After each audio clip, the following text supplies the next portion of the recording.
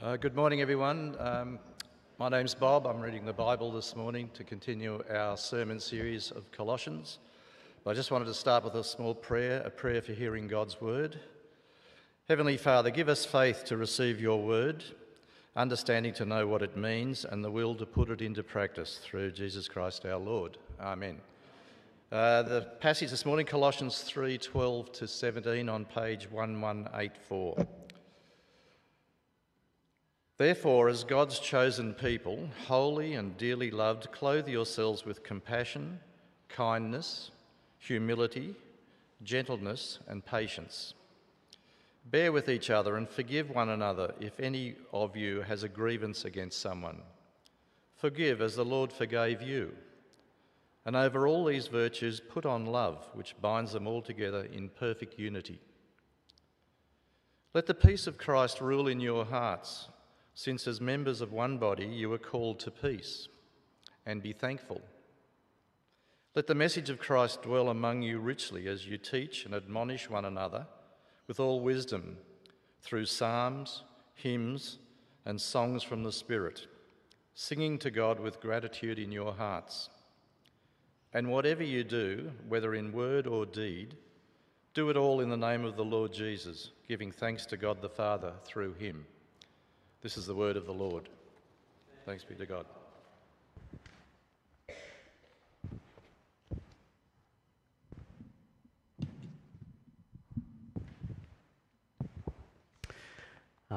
Good morning, everyone. My name is Prash. I'm the senior minister here. It's a very warm welcome to you all. It's good to see you, new, regular visitors, or if you are new or you're visiting or you pop back after a while, or you're tuning in online.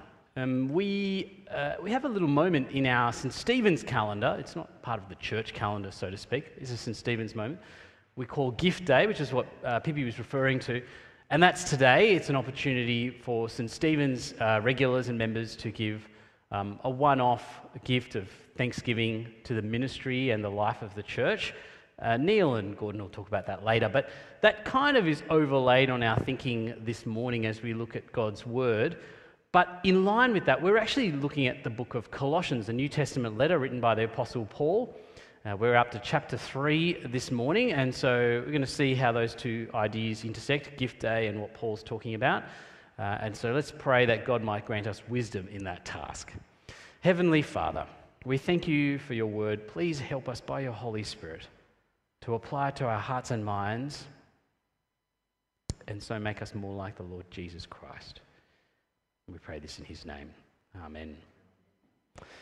Well, there was a survey done recently, released. They surveyed Australians in general. This is not churchgoers. This is not people who are generally identified as religious per se, but they surveyed Australians about faith. And here's what they said. Lots of questions. This was one of them. How would you describe the Christians you know? I don't know how you might think your surrounding community would answer this question, but here's the answers. I hope you can see them. We've got a number of extra screens in the building nowadays, so maybe it's possible. If not, I'll read them out to you. Generally, if you're looking at this graphic, everything that's in green is a positive view of Christians. Everything that's red is a negative. What strikes me immediately is that actually the top results are all positive. This is what people generally think about Christians. And, 53% say the Christians they know are caring, 50% say they're kind, 46% say loving, 45% say faithful, all the way through to 26% say intelligent. That's all right, I'll take that. 25% old-fashioned, that's where it kind of trends. That's not necessarily a bad thing, although I suspect they're taking it as a negative in this case. But then it gets down to things like 9% are intolerant, 7% divisive, 6% insensitive, etc. Does this surprise you? Does it surprise you when you think, actually, 50% of non-church people who know me think that Christians, the first thing they'd say about them is they're caring. That's. I think for a lot of people, this is a surprising response from our culture, how they think of the Christians that they know. I don't think it should surprise us, though. I don't think it should surprise us, because look at how Paul says in this letter. Now, if you're just joining us after a while, here's what's been happening. We talked about in Colossians, Paul's view is that Christians are people who've been relocated from one to another, from the kingdom of darkness to the kingdom of light, the kingdom of God's Son, Jesus. And he says, as you've been relocated, and we talked about this last week, you should be someone who is changed radically, who's transformed. Something has really taken place in your life. Last week he said there's a whole heap of things that you get rid of, in a sense, in that transformation. This week he says you should put a whole heap of things on. And so he says, clothe yourselves with compassion, kindness, humility, gentleness, and patience.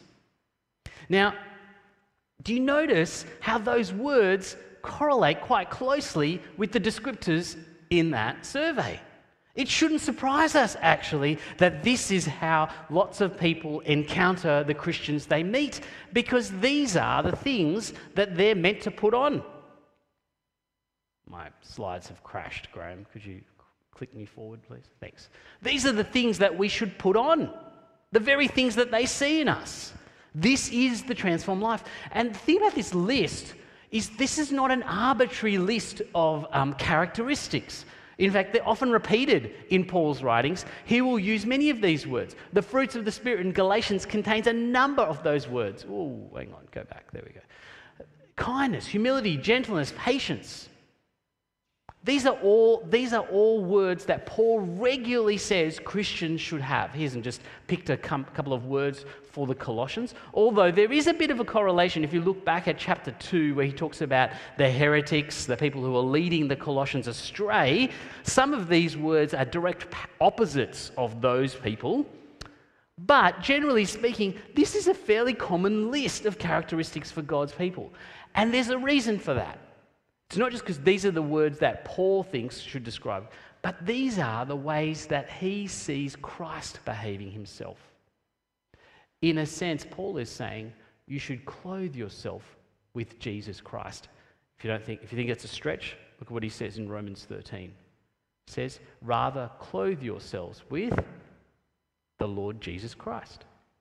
See, Paul is saying all of these things are actually characteristics of Jesus. And if you look at the Gospels and you've studied who Christ is, and if you haven't, come and do that with us in one of our courses. But once you read about Jesus in the Gospels, these are the characteristics that strike you about Christ.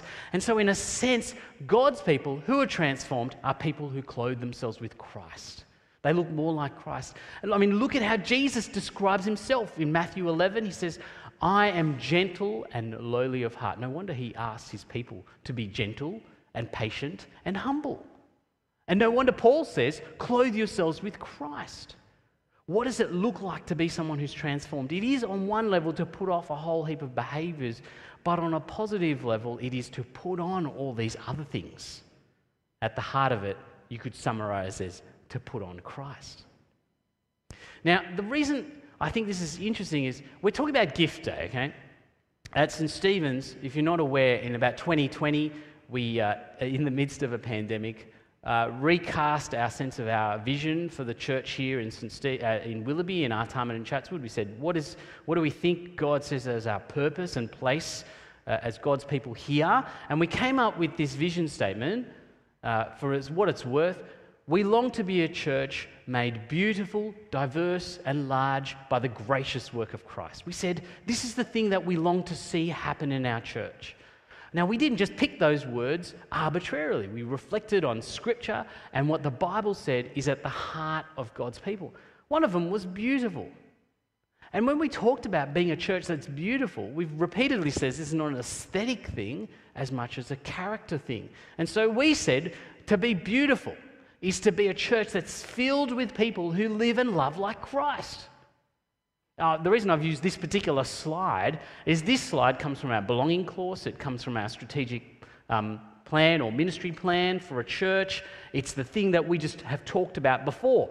So I've purposely used that old slide to show you that when we came up with that, that is a principle that's found across Scripture. At the time, we said, look at Ephesians 4. Here's the vision of the church as God's people growing to be more like Christ. But actually, we see here in Colossians 3, this is not just This is not just a verse that we've proof texted into our vision statement. This is the heart of transformation of God's people. They become more like Christ. And so actually our vision for us as a church is that we would be people who live and love like Christ. That we'd be like Christ in our character, our purpose, and our service of one another.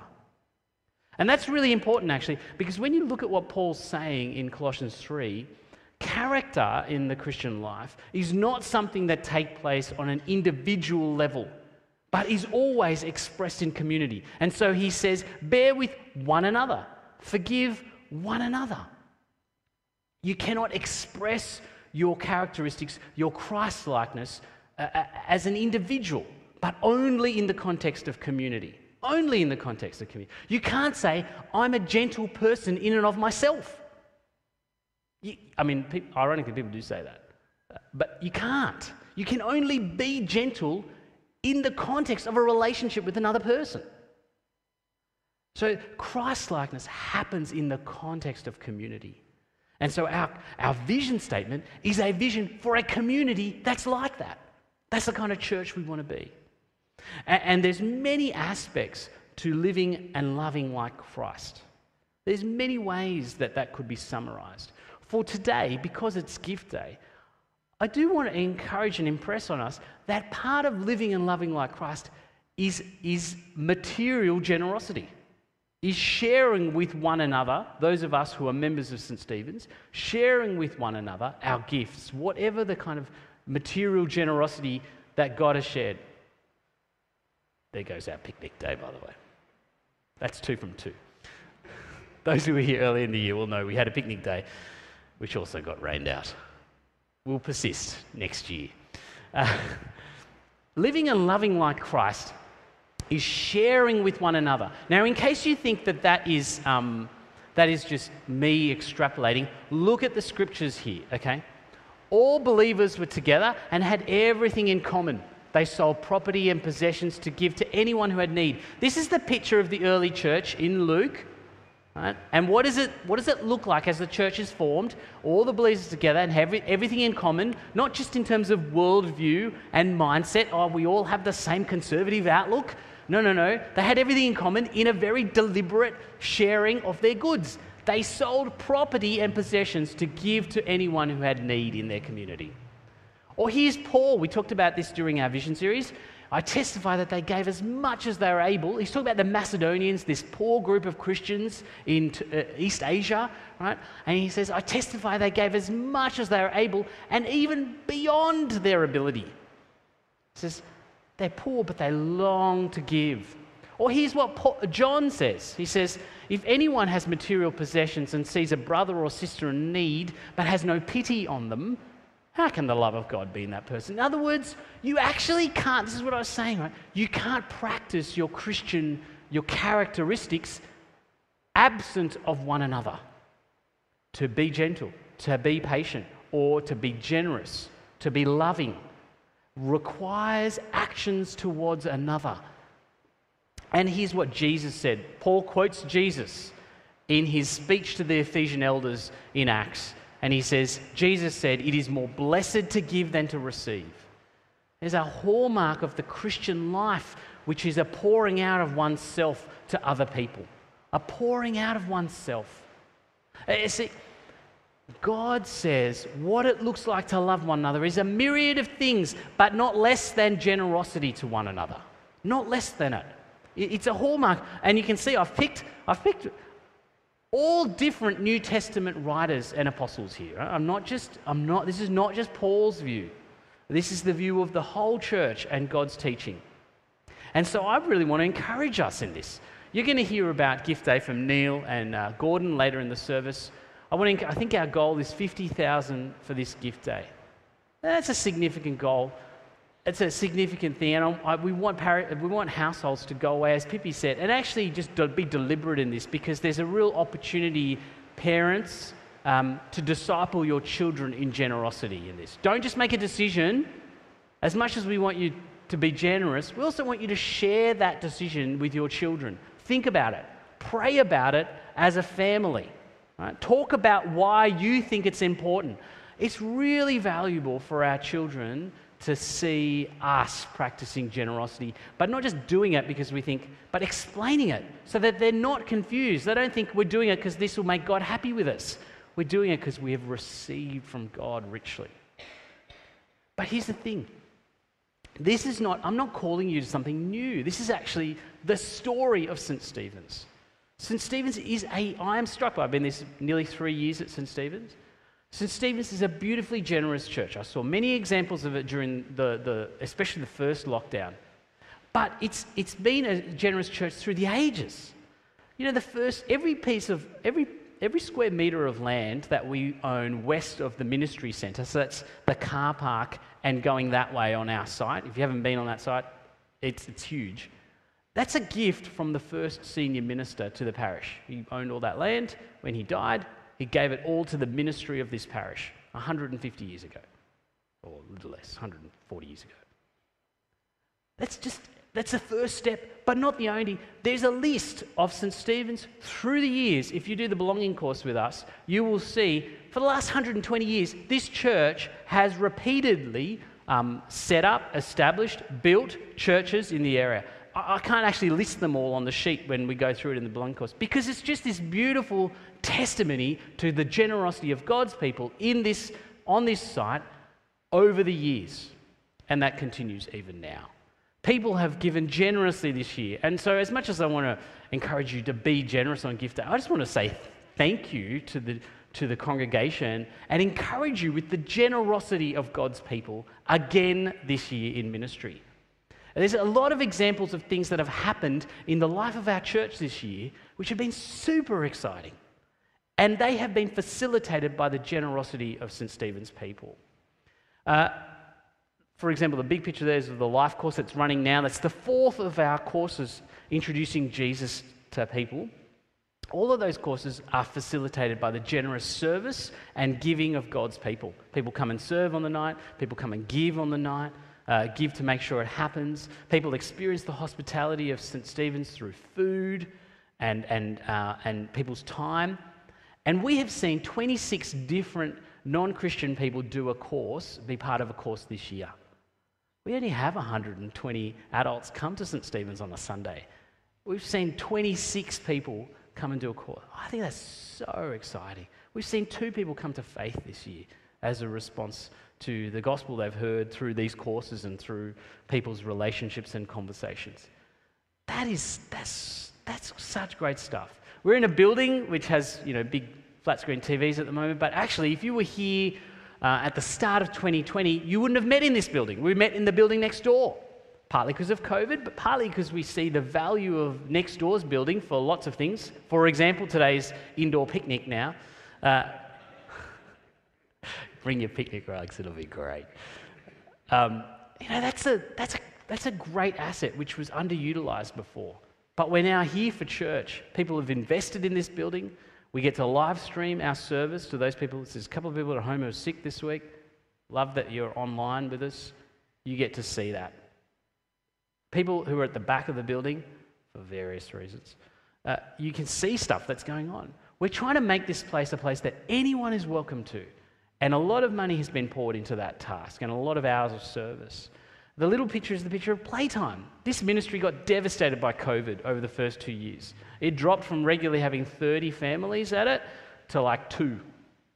This year, through the ministry of that team and through the generosity of St. Stephen's, we've been able to advertise and reach a new group of people. We are back to like 15 to 20 families on a Tuesday morning. Praise God for that. That is the generous. But see, here's my point. The generosity is not arbitrary. I mean, yes, it pays for the lights or it pays for the gas, but all of that is ultimately paying for people growing to know Jesus, growing to love each other, growing in Christ-likeness. And so I just think this is a great story. St. Stephen's, praise God for you. Praise God for the generosity that you have displayed this year. I give great thanks for you and for the partnership I, as the senior minister here, experienced with the St. Stephen's family and its leadership. It's fantastic. But I do want to say something. I'm not calling us to give because St. Stephen's is great. I'm not calling us to do that. Like, that's how you operate in other communities. You give to your football club, or you give to your Rotary or your Probus club because they're a nice bunch of people and they provide a service for you. I'm not calling us to give. But actually, if I did that, the problem would be eventually you'd be disappointed and so the giving would dry up. Because the reality of church life is it is not always what we want it to be. It's not always. Interestingly, look at what Paul says in Colossians 3. He says, bear with each other and forgive one another if any of you has a grievance against someone. See, there are a lot of beautiful communities out there. There are really, actually, it's a bit of a hallmark of our culture now that people band together because they feel excluded by others. They find a group of like-minded people from whom they feel a great sense of care and comfort. And so the church is not unique in that.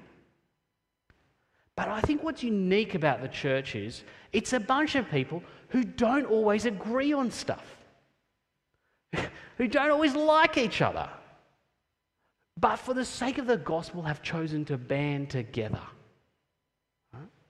In fact, there's an encouragement from Paul here to show unity and love to one another in spite of our problems, in spite of our disappointments and our hurts.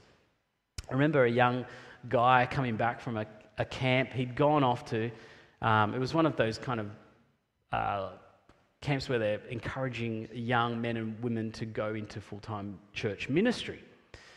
So he goes off, great, encouraging talks, great music, a whole bunch of like-minded people all thinking, going in the same direction, super encouraging weekend. He comes back to church that night.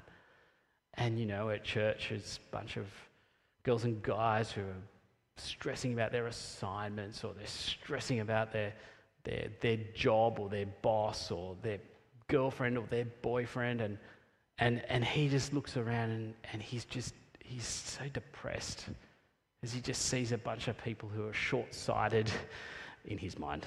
They're just consumed by the things of this world. And he says to me, we got so much to work on. It's depressing around here.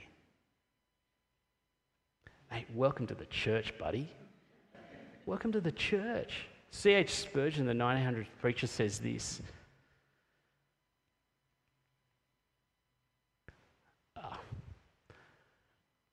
He says, give yourself to the church. You that are members of the church have not found it perfect, and I hope that you feel almost glad that you have not.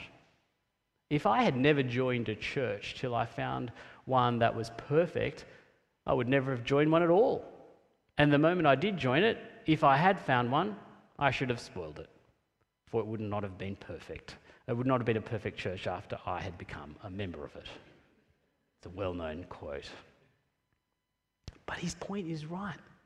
The church, by virtue of the people it's calling into its building, is a church that needs to forgive and bear with one another. My clicker is really... There we go.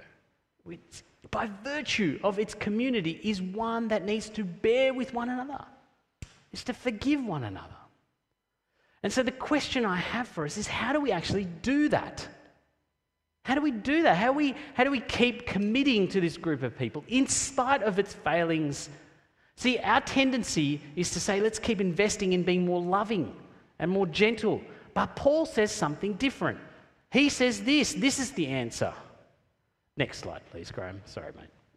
He says this in verse 16 and 17. He says, let the message of Christ dwell among you richly as you teach and admonish one another with all wisdom through psalms, hymns, and songs from the Spirit, singing to God with gratitude in your hearts. And whatever you do, whether in word or deed, do it all in the name of the Lord Jesus. What does he say? He says the key is to let the message of Christ be at the center of your community. The word of Christ must echo out. The person of Christ must be the motivation for your life together. See, we think, the way we become more gentle and patient is, we count to 10 before we speak, or we just surround ourselves with more people who are different to us, and eventually we'll learn. Those things might do something, but Paul says, no, you put Christ at the center, and you focus on Christ. you let the message of God dwell in you, you come to know Jesus more. Let me do a little experiment here, a little picture, acted out picture. I'm going to get Gordon to help me out. He's going to be our Jesus figure. Gordon, could you stand in the middle of the aisle, please? Okay. Now, normally when we think about church, we think, okay, how do we make this community better? Okay. Glenn wants to get closer to Adam, who he generally finds offensive, but he feels like he needs to unite with this guy. So he moves towards Adam. He jumps in a gap group, like they actually are. And he thinks, the more I know this guy, eventually I'll see something worthy of this guy. Right? No. That's not what Paul says, though. He says, now, if you can stand, I'd like you to stand. I'm asking you. If you can stand, I'd like you to stand. Okay? Now, if you can't stand, don't worry. You can just watch, okay? Don't feel bad about that. Now, as much as is possible from where you're seated, praise God for pews, take one step towards Gordon, would you, from wherever you are, as much as is possible.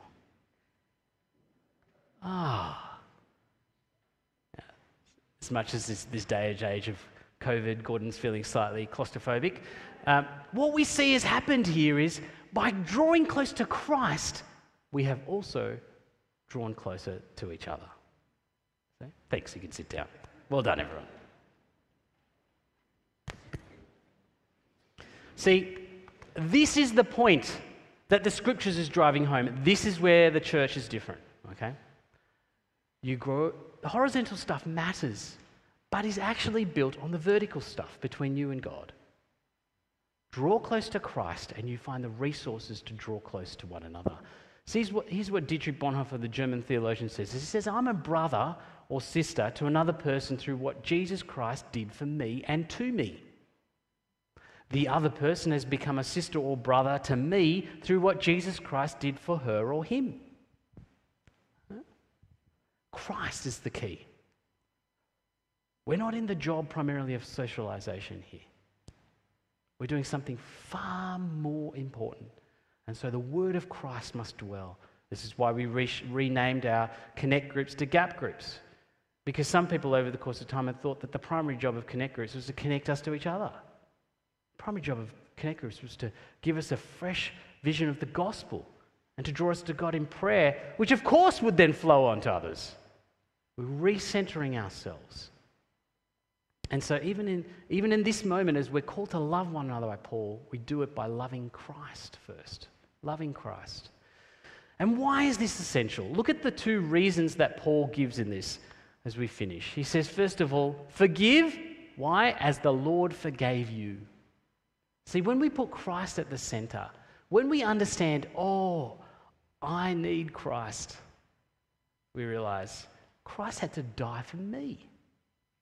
And what that will do for you is it will sober you about yourself and your sense of self-importance. You think you're too important to bear with this person, but remember, Christ died for you. You think your time is too important for these people, but remember, Christ died for you as much as he died for them. It will sober you. And as a result of sobering us, right, it changes us at the gospel as well. The good news on the other side of the gospel is that here's what Paul starts as: therefore, as God's chosen people, holy and dearly loved. The result of coming to Christ is we become God's chosen people. Holy, set apart, and dearly loved.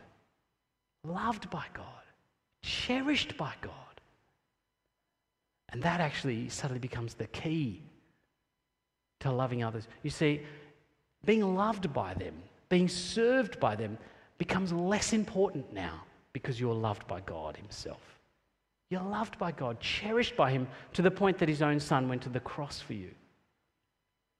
And many of us can put on a veneer of gentleness and humility and even service, but deep down in our hearts there's a bitterness, a resentment, a cynicism that's still tied to us. But it's the gospel that deals with that so that you don't have to fake it anymore.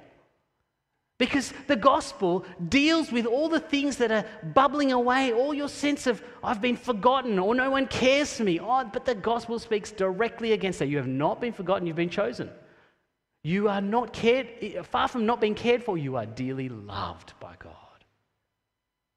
You're dearly loved.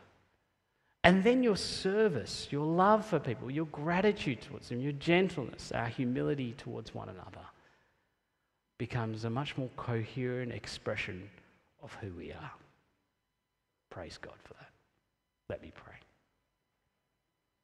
Heavenly Father, we do thank you for your word. Might it dwell richly amongst us as we teach and admonish one another, so that we might grow to be like Christ, that we might clothe ourselves with his character, and so that people would encounter a gospel filled with gentleness, humility, kindness, patience, a gospel that is clothed with Christ. In Jesus' name we pray. Amen.